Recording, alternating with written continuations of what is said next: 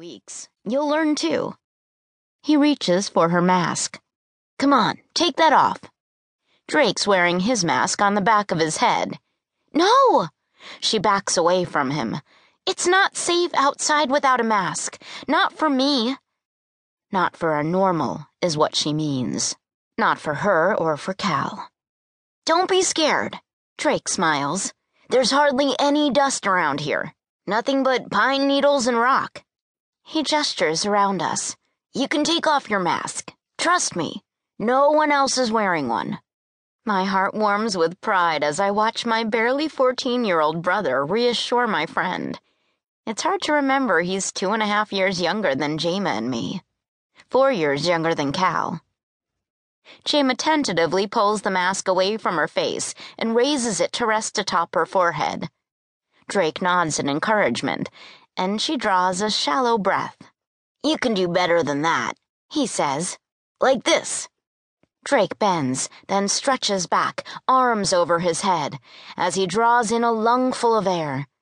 It's great to be alive. She laughs, but then her nose wrinkles, and she claps her hands over her mouth and nose. Drake crosses his arms over his chest. Do I need to do my chicken imitation again? She drops her hands to reveal a grin, then, mimicking his movements, she stretches back and yells, It's great to be alive! Louder! Drake bends back as he pulls in a long breath. To fresh air and freedom! Say it. Jayma tips her face toward the sky. To fresh air and freedom! That's better, Drake says as if he's her GT instructor. He had to quit general training when he was only 10, after I accidentally hurt him with my deviance and his legs became paralyzed, making him a parasite inside Haven. After that, he had to stay hidden to avoid being expunged by management. Jayma closes her eyes as she draws another breath. She twirls, arms stretched wide, and on the third rotation, one of her arms swings into Drake. She laughs. Sorry. It didn't hurt. You can touch me anytime. His cheeks redden. She looks up at him with a half smile and full-on adoration, almost like the way she used to look at Cal's younger brother, Scout. My brother steps a little closer to Jayma.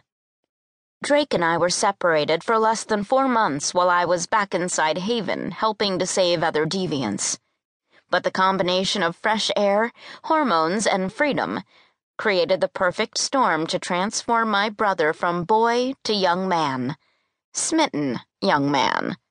Then again, he always liked Jayma. Have you ever seen a pine cone? He asks her. What's that? She takes a small step back. Nothing dangerous. He grins. Pine cones hold seeds. Let's go find some. With one hand on its trunk, Drake spins around a tree and then heads into the woods. Jayma follows. They're cute together. Cal steps up beside me. Jayma's coping well.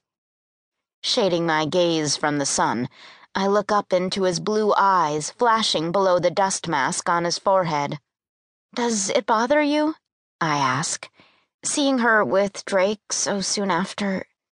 My mouth goes dry.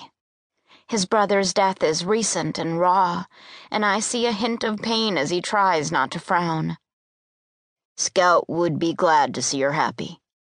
Still, I nod toward them. Scout and Jayma were dating partners. Are you sure you're okay with this? Whatever this is? Yeah, it's fine. I lean against the boulder again, studying Cal. Sunlight gilds the whiskers on his jaw and sharpens the angles of his face. Even the crooked bump where his nose was broken can't mar my ex-boyfriend's good looks.